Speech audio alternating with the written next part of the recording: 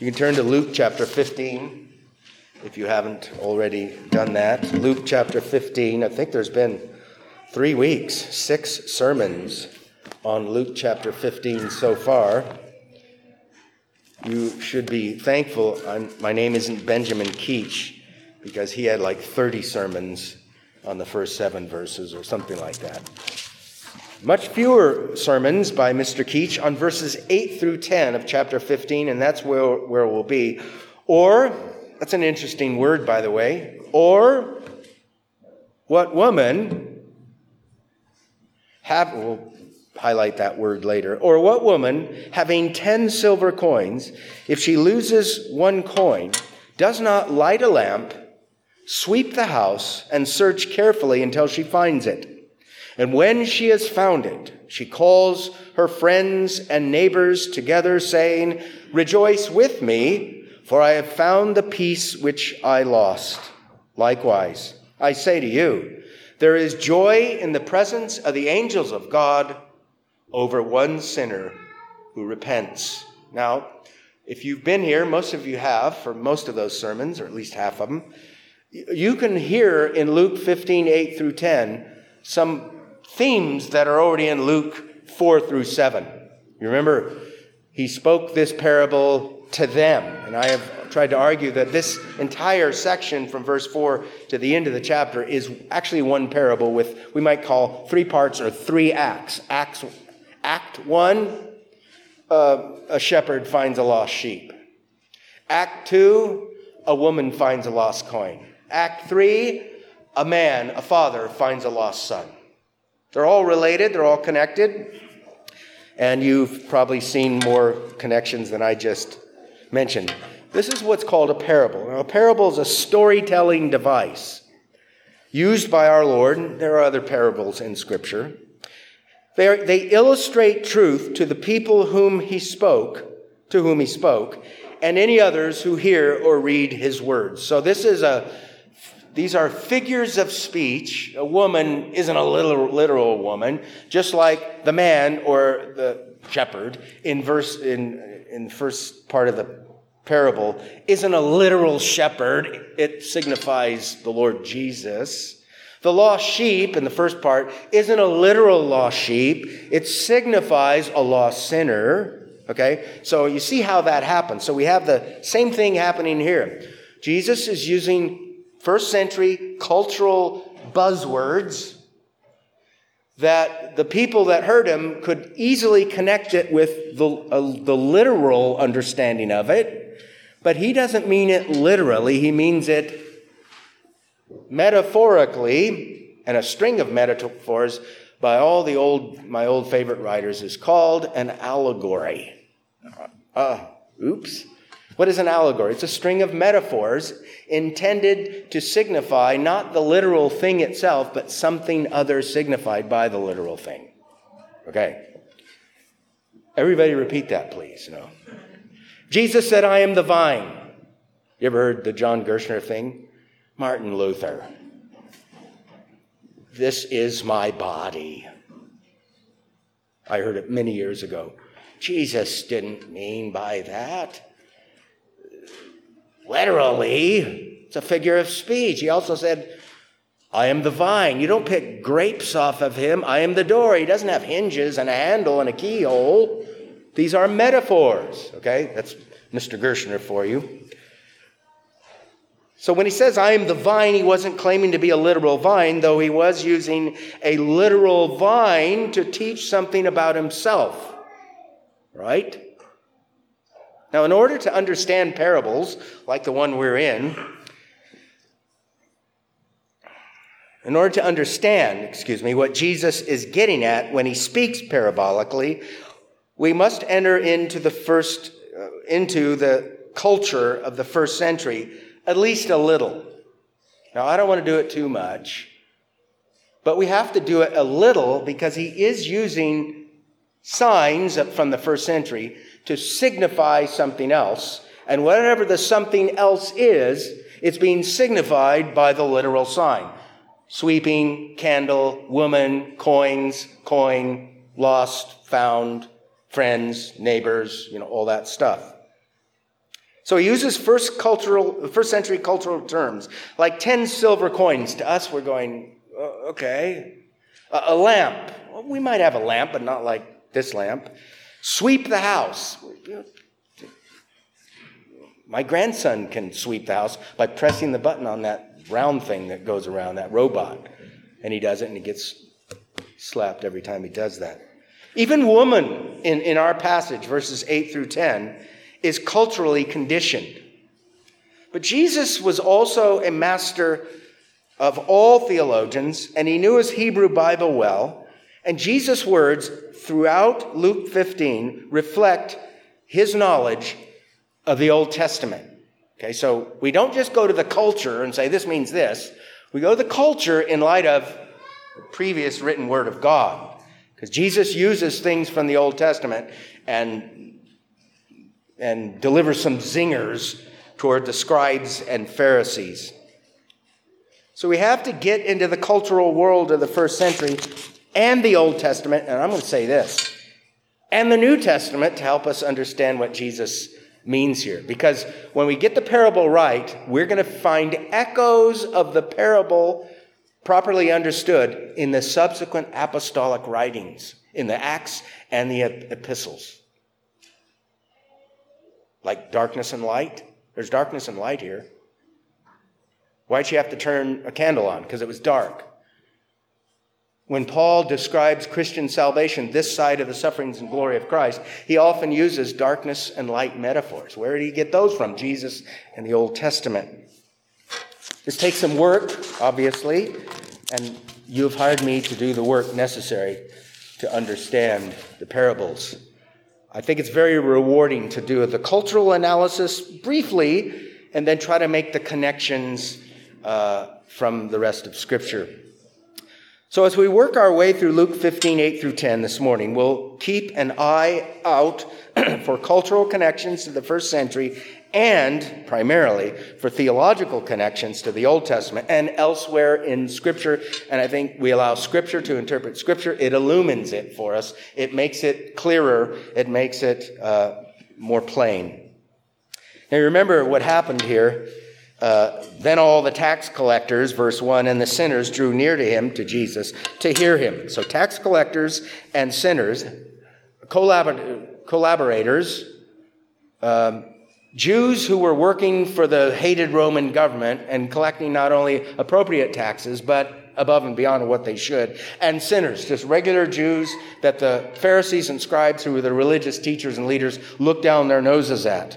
And it says, and the Pharisees, verse 2, and scribes complained, saying, this man receives sinners and eats with them. Notice they didn't say, this man teaches publicly. They already know he taught publicly. He was a known rabbi by this time, by both friend and foe. So he spoke this parable to them, saying, they drew near to him to hear him. The complaint was who he's with. This man receives sinners and eats with them. Just think of if the next verse said, and Jesus repented of that sin. Oh, we'd be in big trouble, right? Jesus sinned by being with, receiving sinners and eating with them. If he doesn't do that, I'm left in my sin. So he was doing the very thing he came to do, and that's what they're murmuring about. That's what they're grumbling about. That's what they're complaining about. Notice in verse 2, the plot thickens. The Pharisees and the scribes are mentioned. Both groups exalted themselves, looked down their nose at others. Their complaint was this man receives sinners and eats with them. Notice they didn't ask a question of Jesus. They made a statement, right? They don't say, hey, Jesus, why are you doing this? If we were there, I think we could probably see this being aimed at the tax collectors and sinners. Look what the guy that receives you, look what he's doing. Okay? Luke tells us how Jesus responded. So he spoke this parable to them, saying, now, I've shown before that the audience there is many tax collectors and sinners. We don't know how many. Some Pharisees and scribes, religious teachers and leaders. The disciples, because verse 1 of chapter 16 says, and he said to his disciples, so the disciples are there as well. He spoke this parable to them, primarily aiming the oomph parts of it at the Pharisees and scribes. But there's something to learn by believing tax collectors and believing sinners and believing disciples of all ages. There are 3 stories here. Lost sheep, lost coin, lost son. By the way, a lost sheep which was found, a lost coin which was found, and a lost son which was found. And they all tell one parable from 3 angles, all aimed primarily at the Pharisees and scribes. Speaking about Luke 15, 8 through 10, the one with the lost coin, Benjamin Keach, our friend from the 18th century, says, my brethren, so he's addressing his church, my brethren, it is worth your consideration to note that our blessed Savior is very intent upon the main or chief matter contained in the former part of the parable, namely of the lost sheep. So he says, verses 8 through 10 are similar to verses 4 and 7. Whatever the main point of verses 4 through 7 is, it's the main point of verses 8 through 10. He says, in that, he seconds the first part, with this lost piece of money. Nay, the third time he confirms it in the lost son. You see what he's saying? The 3 acts of the one parable are getting across the same major point. He later says that our Lord told this part of the parable to illustrate further the state of lost sinners. See what he just did? The first part illustrates the state of lost sinners. The second part, verses 8 through 10, further illustrates it, goes a little deeper in depicting the lostness of sinners. John Gill, not long after Benjamin Keach, says, he told this part of the parable with the same view as the former. The scope and design of them are alike, being occasioned by the same circumstance. Only the passiveness of a sinner in conversion is here more fully signified. See what he just did? Same thing Mr. Keach says. It's the same major point, but here he's illustrating, using the cultural connections, further the lost estate of all elect sinners and all non-elect sinners, of all sinners. He continues, who can contribute, sinners that is, who can contribute no more to the first act of conversion, which is purely God's work, than a lost coin to its being found. I think Gill's right. What can a lost coin contribute to its foundness? I almost said foundedness. Nothing. It's passive, right? She found it. It was found. An action by an outside agent caused the coin to be found. The coin didn't cause itself to be found. This is an illustration of divine grace, sovereignty. So let's look at these verses, 8 through 10. First of all, some introductory observations on its structure and content. Okay, we're kind of looking at the larger picture now. Notice the pattern we've seen before. Lost in verse 8, found in verses 8 and the beginning of 9, rejoice, the end of verse 9, found at the end of verse 9, lost, way at the end of verse 9. So we have lost, found, rejoice, found, lost. See that? We saw that in the previous section too. You had the same pattern. And what's right in the middle? Lost, lost, found, found, rejoice. You think that's probably important? Remember that thing I told you, that rhetorical device, a word device with words, where you put the most important thing, the thing you're really trying to get across, right in the middle of your section, and you surround it with similar points. So we have rejoice in the middle, found, and then lost. So rejoice with me is pretty important in this context. Rejoicing is right in the middle again. The Pharisees and scribes were bitter complainers about what Jesus was doing, but they should not have been. Now notice secondly something about our text. Notice the word or. I mentioned this before. This connects this story with the previous one. Now watch how we can do this just by reading. Verse 4, what man of you, ... or what woman, see, there's a connection here, right? Let me tell the parable this way. If that's not good enough, let me tell the parable this way. Okay?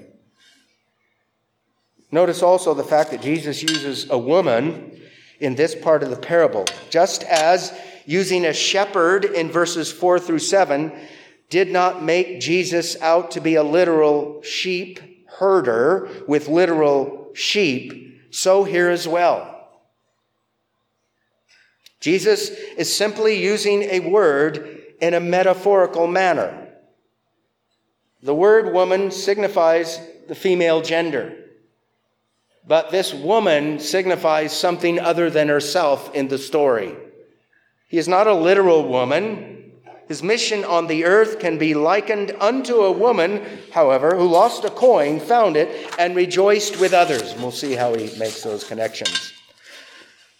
You might struggle with this. What? Jesus is signifying himself by a woman? That's just weird. In Luke 13:34, Jesus likens himself to a hen who gathers her brood under her wing. Some of you know that, right? But this does not mean he is claiming that he has feathers and a beak. Right? I mean, somebody's laughing up here in the front because it's like, no, it's obvious when you read Luke in context. It's a figure of speech. In the Old Testament, God's actions are sometimes likened unto that of a woman. There's several places we could go. But in Isaiah 42, which is actually a messianic context, we'll just listen to verse 14. It's kind of a weird verse. I have held my peace a long time. I have been still and restrained myself, capital M. Now I will cry like a woman in labor. I will pant and gasp at once. God is free, and he does, to use creatures, here a woman, to signify something about his actions. By the way, Proverbs 8 and 9 identify wisdom as a female. Wisdom is said to have built her house. And in the New Testament, who is called the wisdom of God? And the word wisdom is in the feminine, both in the Old Testament and the New Testament. Christ is called the wisdom of God. Sophia is the word. The word wisdom, being feminine, is a sign signifying something about our Lord. And I think this passage presents Jesus as being like a good shepherd, not a literal good shepherd, like a good woman, not a literal good woman, and like a good father, not a literal good father. Commenting on the woman in our text, Keach again says, the woman here, no doubt, signifies the same person mentioned in the foregoing parable that had the 100 sheep, which we have proved refers to the Lord Jesus Christ, who is often in the scriptures set forth by the feminine gender by the name of wisdom. Okay, so hopefully it's beyond all doubt. All right, I might not like it, but Jesus did it, so I got to deal with it. It's not like Jesus said it, I believe it, therefore it's settled. Jesus said it, it's settled. Are you going to believe it or not? Notice also that, like verse 4, Jesus starts with a question in verse 8. What man among you, what woman, or what woman? He gives a brief commentary of the situation in verse 9, and then he draws a conclusion. So question, commentary, conclusion, that is the outline for my sermon. Jesus' question. Or what woman, having 10 silver coins, if she loses one coin, does not light a lamp, sweep the house, and search carefully until she finds it? So we have at least 6 things here. We have a woman, one. Number two, we have a woman who has 10 coins. Number three, we have a woman who has 10 coins but loses one. Number four, we have a woman who has 10 coins but loses one and lights a lamp. Number five, we have a woman who has 10 coins but loses one, lights a lamp, and sweeps the house. And then number six, we have a woman who has 10 coins, who loses one, who lights a lamp, who sweeps the house, and finds the coin. So if I was preaching real pedantically, I'd have 6 points now. I'm going to just try to explain kind of them all together. So remember, I already said, we got to get into the culture at least a little. And then we need to get into the rest of Scripture to help us understand this. So what are the cultural kind of connections Jesus is making with the first century? Now, the picture painted by Jesus would have been familiar to the Pharisees and scribes and to anybody who heard them. A woman with 10 coins, 10 days' labor most likely, lost one of them in her house. And the houses then were on the main, were about as large as a one-car garage. Windows were only about 6 inches, however many inches 6 inches is, and about 7 feet above the ground, above the floor. Floors were made with often black stones, and the ceilings utilized the same black material. So these homes were dark inside. The floors had cracks between the stones filled with dirt and other materials over time. A woman who lost something of value, like a coin, a day's wage, would have carefully sought after it with diligence, though with no assurance that she would find it. Lighting a lamp was necessary due to the darkness. Sweeping the house would not have taken long and would have been an attempt to gather the coin or make sure it went into the cracks in the floor from which it could be extracted later. This is old. I don't know when I wrote this. I'm probably borrowing from somebody and don't realize it. But let me make an explicit quote now of somebody. So the picture that would have formed in the minds of at least some of Jesus' audience is that of a woman in a small room with walls, floor, and ceiling of black. The windows are very small and placed above eye level. She has dropped a small silver coin between the wide cracks in the irregular stone floor. It is little wonder that the parable reports the lighting of a lamp, the sweeping of the house, and a diligent search. So that's kind of the cultural connection. Everybody wake up now. No. That stuff can be a yawner. I know it's fascinating sometimes, but what's interesting about trying to overdo the cultural connections is a lot of the information. Well, all the information we have about the culture of the first century outside the Bible, none of it is infallible, inspired Word of God. All of it was found over time progressively through archaeological discoveries. Some of the archaeological discoveries made later debunked an earlier theory about something. Okay, so we got to be careful with background material. We don't want to make it absolutely essential for the true understanding of the Word of God. When we seek to understand the Word of God, the first place we should go to understand the Word of God is the Word of God, right? Not first century stone room. So our most important approach now would be our theological approach. Okay, we made the cultural connections. What are the theological connections with the Old Testament and other Scripture? Note this, the fact that Jesus likens himself to a woman seeking something of value after likening himself to a shepherd who seeks and finds a lost sheep would have kept the lessons of the shepherd metaphor in the minds of his hearers. Or, remember, so if you're hearing and you're getting what Jesus says, he's making a second approach to the very thing he just illustrated by the lost sheep.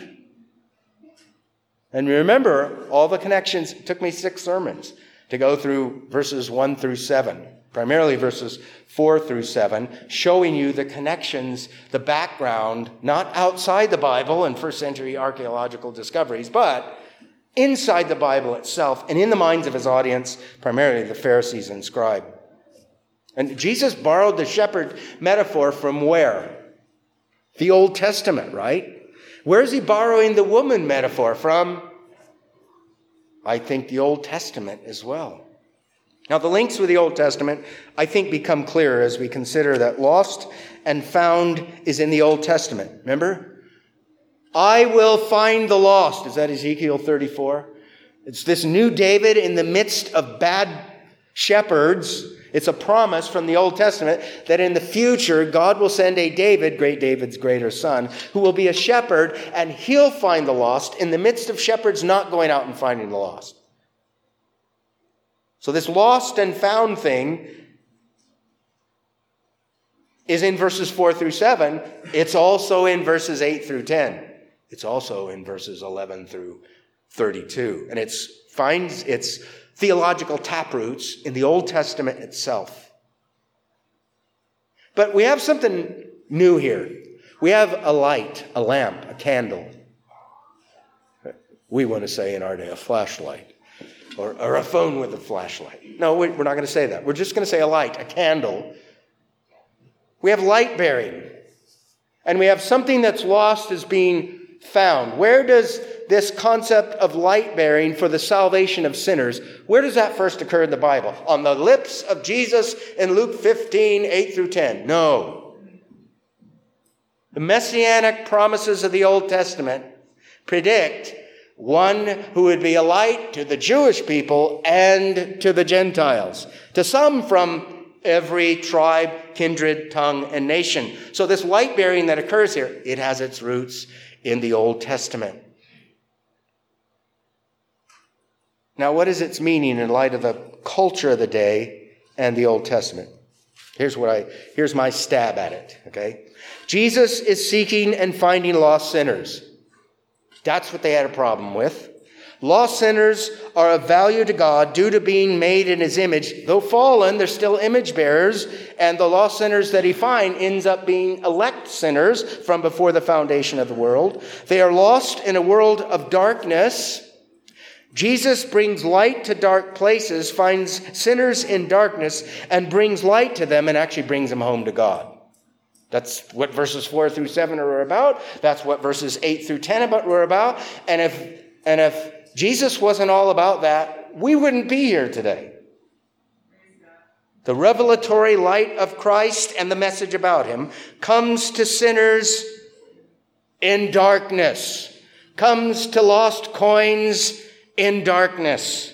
Keats says sinners cannot be found by mere natural light or by the light in all men, but by a supernatural light, which is signified by an artificial light, that of a lamp. So Jesus is signifying spiritual things by physical or carnal things. And the answer to that is, of course he is. What does the lamp signify? The light that comes, the revelation. He's the torchbearer of the final revelation of God. Christ finds sinners in darkness and rescues them from such. Just as coins don't jump out of dark cracks so their owners can find them, so it goes with us lost sinners. Light must come, and we must be found by the light bearer.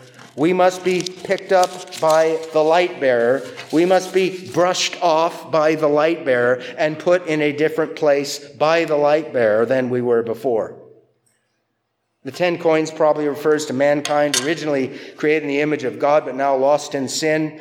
The 1 coin signifies the elect of all ages found by the Savior. Well, Jesus gives a commentary in verse 9. Here's what he says.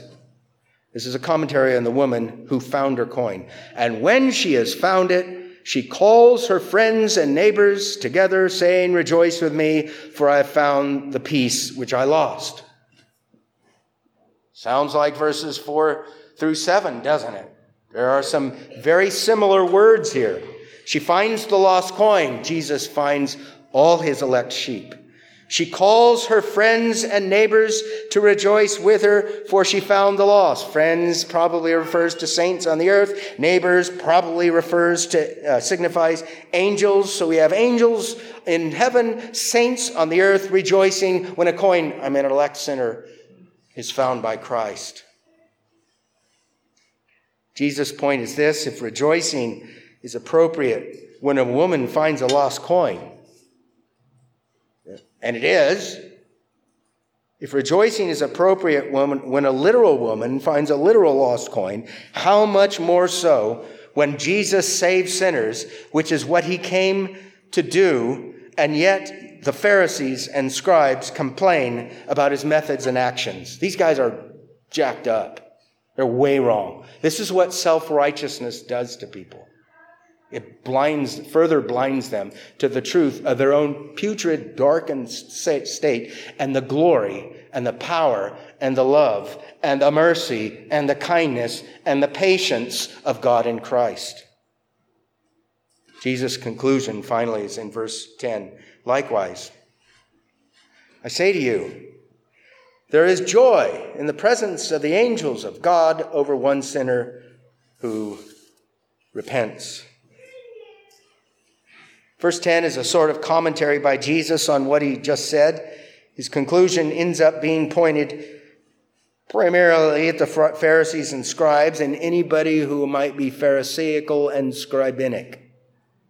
That is, have the same attitudes as they do, misunderstanding the Old Testament, misunderstanding the incarnation, misunderstanding the messianic mission, misunderstanding the plight and the putridity of their own hearts, and basically saying, I don't need Jesus. I'm fine. I got my religion, or whatever. Notice that he ends Act 2 of this parable with similar words as he ended Act 1. However, he leaves off these words, then over 99 just persons who need no repentance. He didn't say that here. He said that earlier in verse 7. Do you think we can kind of carry it over, though, that he didn't say it because he already said it? And if the Pharisees and scribes were following, they would have connected the dots. That's the way I understand it. In essence, he says, even heaven rejoices when the lost are found by the Son of God, but you complain, you grumble. Therefore, you need repentance. You need to think otherwise about yourself, about God, about Christ, about grace, about everything. By the time you read the entire New Testament, you'll get words like this.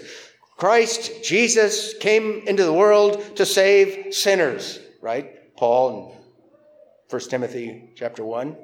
Sinners, though created in the image of God, fallen in sin and walking around in the dark, blind, deaf, dumb, lame, mangled, scarred, shattered, guilty sinners. Our Lord came on a mission, and our Lord will accomplish his mission.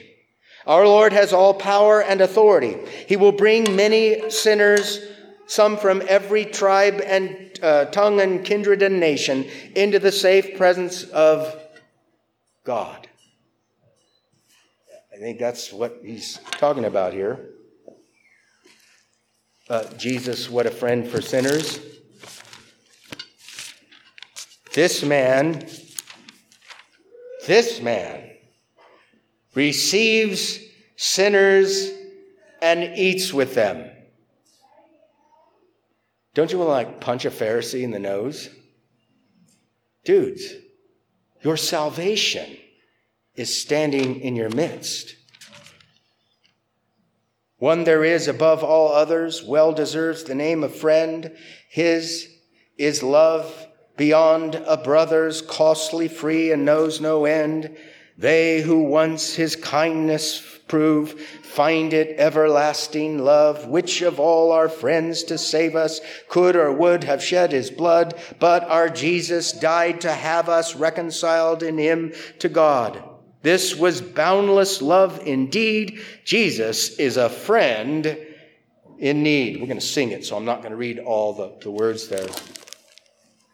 I think that's the gist of what's going on here. Now, what I'd like to do in the rest of the time here, which is really brief, and then in the second hour, is to draw out some contemplations, theological contemplations. What do we see here in verses 4 through 10? Not just 8 through 10, but 4 through 10. We see the same things, similar things at least, in both sections. We see the fall into sin. I think Jesus assumes that man's not in the same condition he was when he came directly from the hand of his Maker. Adam and Eve were created morally upright, but all of us since then have sought out evil devices.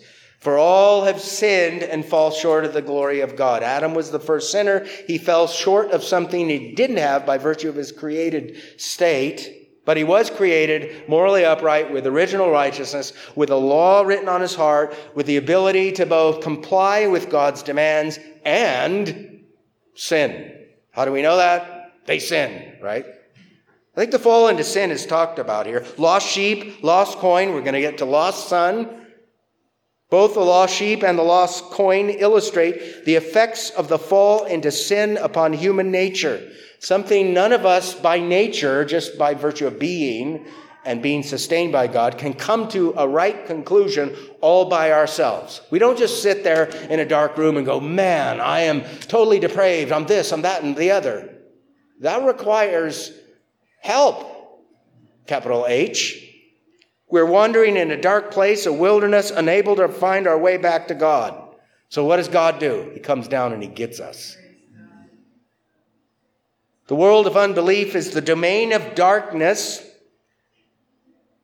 Paul, Colossians 1, ruled by the prince of darkness and father of lies, who has his claws and fangs in all unbelievers, elect or non-elect. We're dead in trespasses and sins. I think this passage illustrates this. When he came to, that's the next section, when the Son came to his senses. What's that? Well, he was dead, and then he became alive by grace. We'll see that. We're unable to subject ourselves to the law of God. We cannot please God. We are actually under his wrath. We are living in the world without God. We are living without a Christ, without a Messiah, without a mediator, and with no hope when we're lost. You remember Charles Wesley's famous words. I think he was right. And his worship is better than his theology on paper. But listen as he thinks rightly. Long my imprisoned spirit lay, fast bound in sin and nature's night. We are prisoners. We are fast bound in darkness, blind, deaf, dumb, lame, and unable to help ourselves. Listen to Paul in verse 17 of chapter 4 of the book of Ephesians. This I say, therefore, and testify in the Lord, that you should no longer walk as the rest of the Gentiles, the unbelieving world, walk. No longer. That means this is how Christians used to walk, okay? And this is how all non-believers are currently walking, which means their way of life. In the futility of their mind, having their understanding darkened, being alienated from the life of God, because of the ignorance that is in them, because of the blindness of their heart, who, being past feeling, have given themselves over to lewdness, to work all uncleanness with greediness. That's a description of the Christians before their Christian status. So that's therefore a description, to varying degrees, of all non-believers. Everybody in their sin is described that way by Scripture. And there are other places as well.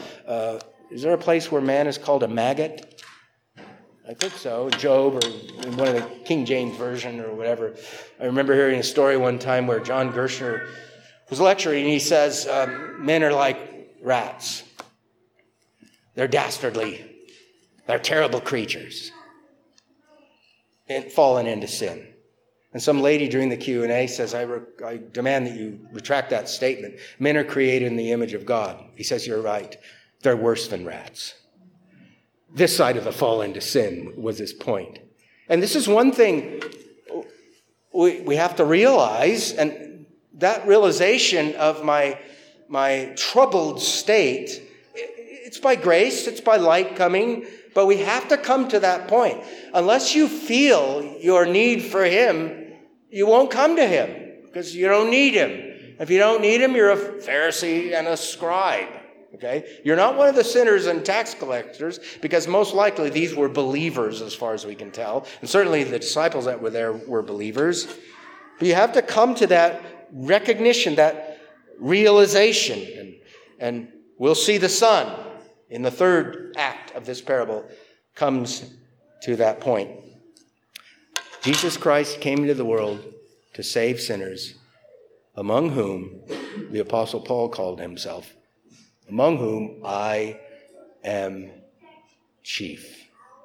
And if you have come to our Lord Jesus Christ, you will find in him sweetness of grace, mercy, tender, loving kindness. Matter of fact, one of the theological contemplations is we see the mercy of God in these stories.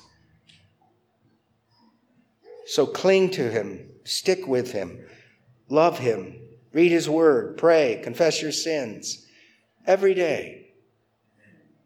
Keep believing. Don't stop believing. Duh. We have a wonderful Savior who's come into a dark place to pluck us from the fires, as it were, from the darkness of our own sins and guilt. And he's going to bring us to glory. Let's pray. We thank you, Lord, for your word. We pray you'd burn it into our heads and hearts, that you would change minds, that people that don't think they need Jesus and all that he does for sinners would go directly to him with all their guilt and shame and sins and filth and blackness and soot to be cleansed. Thank you for such a wonderful Savior. Thank you for parables that open up the incarnation, the benefits that come to us, and illustrate wonderful truths. Help us now to sing in thankfulness for your mercy and grace. We ask in Jesus' name. Amen.